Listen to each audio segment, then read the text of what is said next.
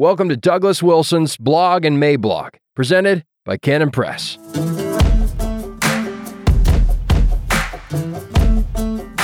Compared to what? Wednesday, July 6th, 2022. Dear Darla, now there are some strategic and tactical implications of what I wrote in my last few letters. It is time for us to game some of this out. Let's get practical, or a bit more practical in your thinking at any rate.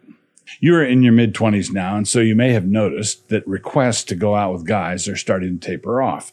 If you haven't noticed that yet, and if you don't get married in the next few years, you can rest assured that at some point you will notice it. 42-year-old women don't get the same attention that 22-year-old women do. And complaining about things like this is a fool's game. It is like complaining about gravity. Wise women work with the way the world actually is and not the way they would have liked it to have been.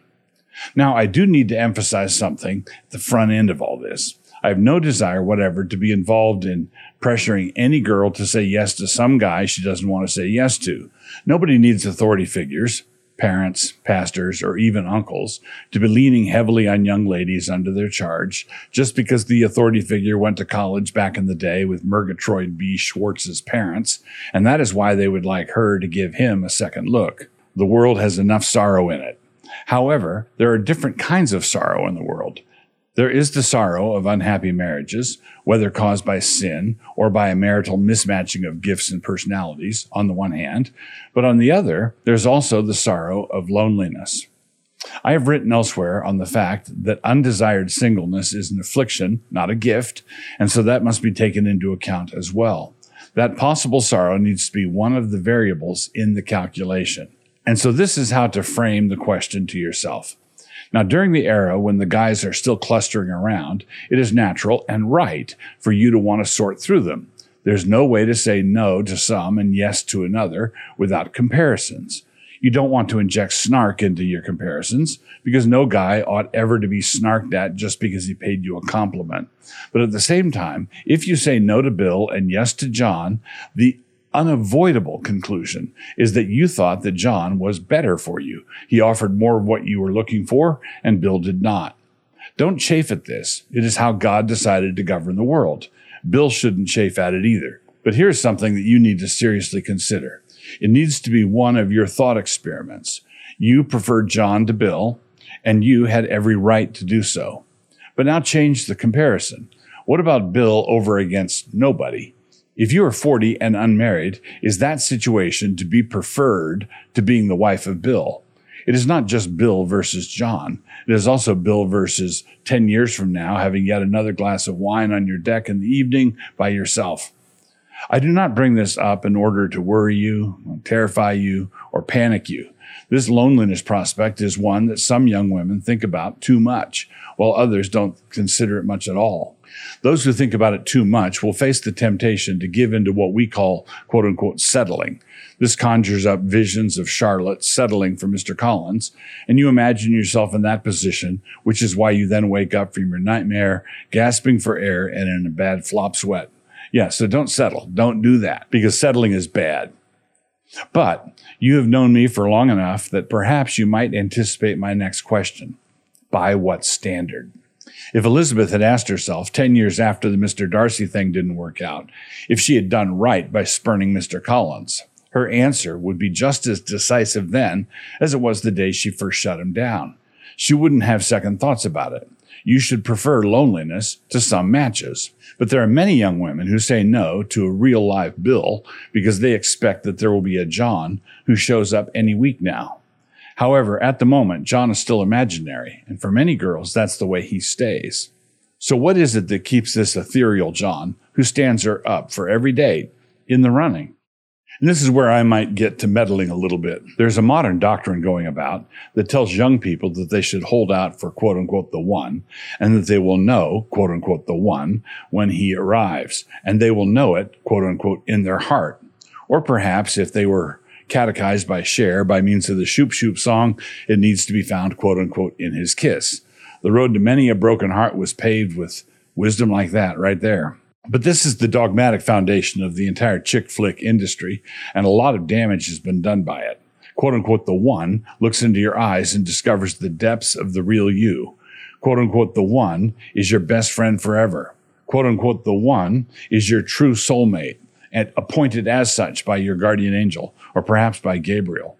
Quote unquote, the one takes you as you are without ever requiring you to take him as he is. And therein lies a tale.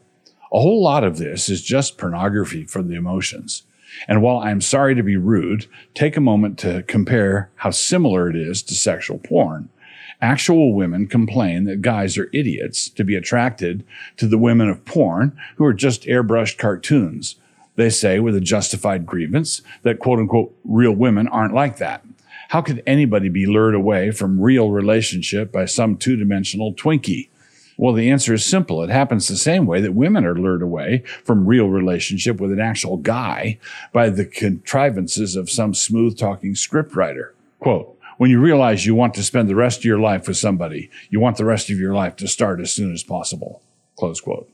Quote, well, it was a million tiny things that when you added them all up, they meant we were supposed to be together. And I knew it. I knew it the very first time I touched her. It was like coming home, only to no home I'd ever known.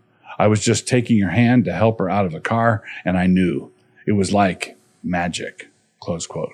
Quote, when I saw your eyes that first time, I realized that looking into them was the only possible way I could ever see into my own. Out of those 3 quotes, I made up only one of them.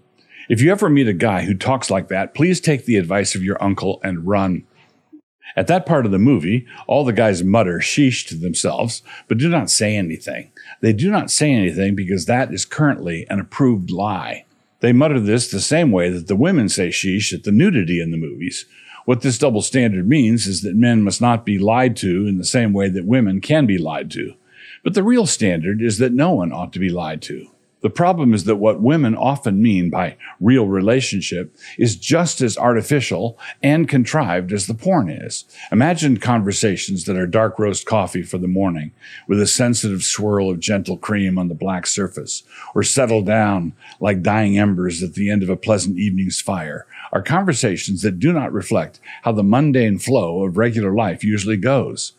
Those conversations more frequently have to do with mashed potatoes, how work went today, and who's picking up the kids. This is not meant to slam an appropriate poetic element in our lives or a romantic sexual element either. That kind of thing really is part of real life.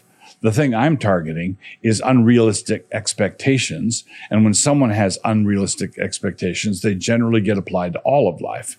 More specifically, on the point we are discussing, they are applied to prospective suitors, and the young woman wonders if he could live up to the levels that she has been imagining for herself.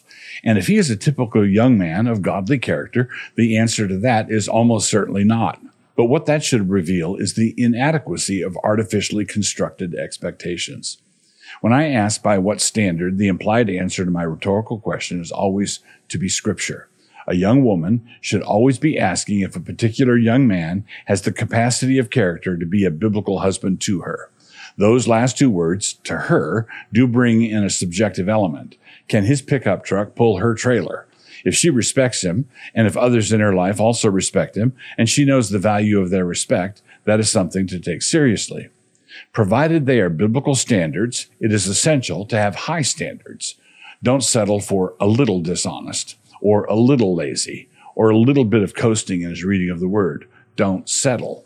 But notice that these are all character issues and scriptural standards.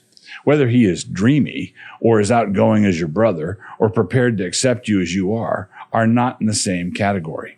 And since I mentioned it again, let me say just one thing about this quote-unquote accepting you as you are virtue. Why is it a virtue for men to accept their women as they are, but not for women to do the same? If it were truly a good thing, as all women appear to appreciate, then why don't more women accept men as they are? Because that would be a bad idea. That's why. Bad idea, both directions. Your uncle, Douglas. Thanks for watching. I wanted to make sure to let you know that Season 4 of Man Rampant is here. For the next few weeks, we'll be posting clips on the Canon Press YouTube channel, but the full interviews are only available on Canon Plus. Check it out at mycanonplus.com/manrampant. And if you haven't joined up yet, you can get your first month for just 99 cents by using promo code MR99.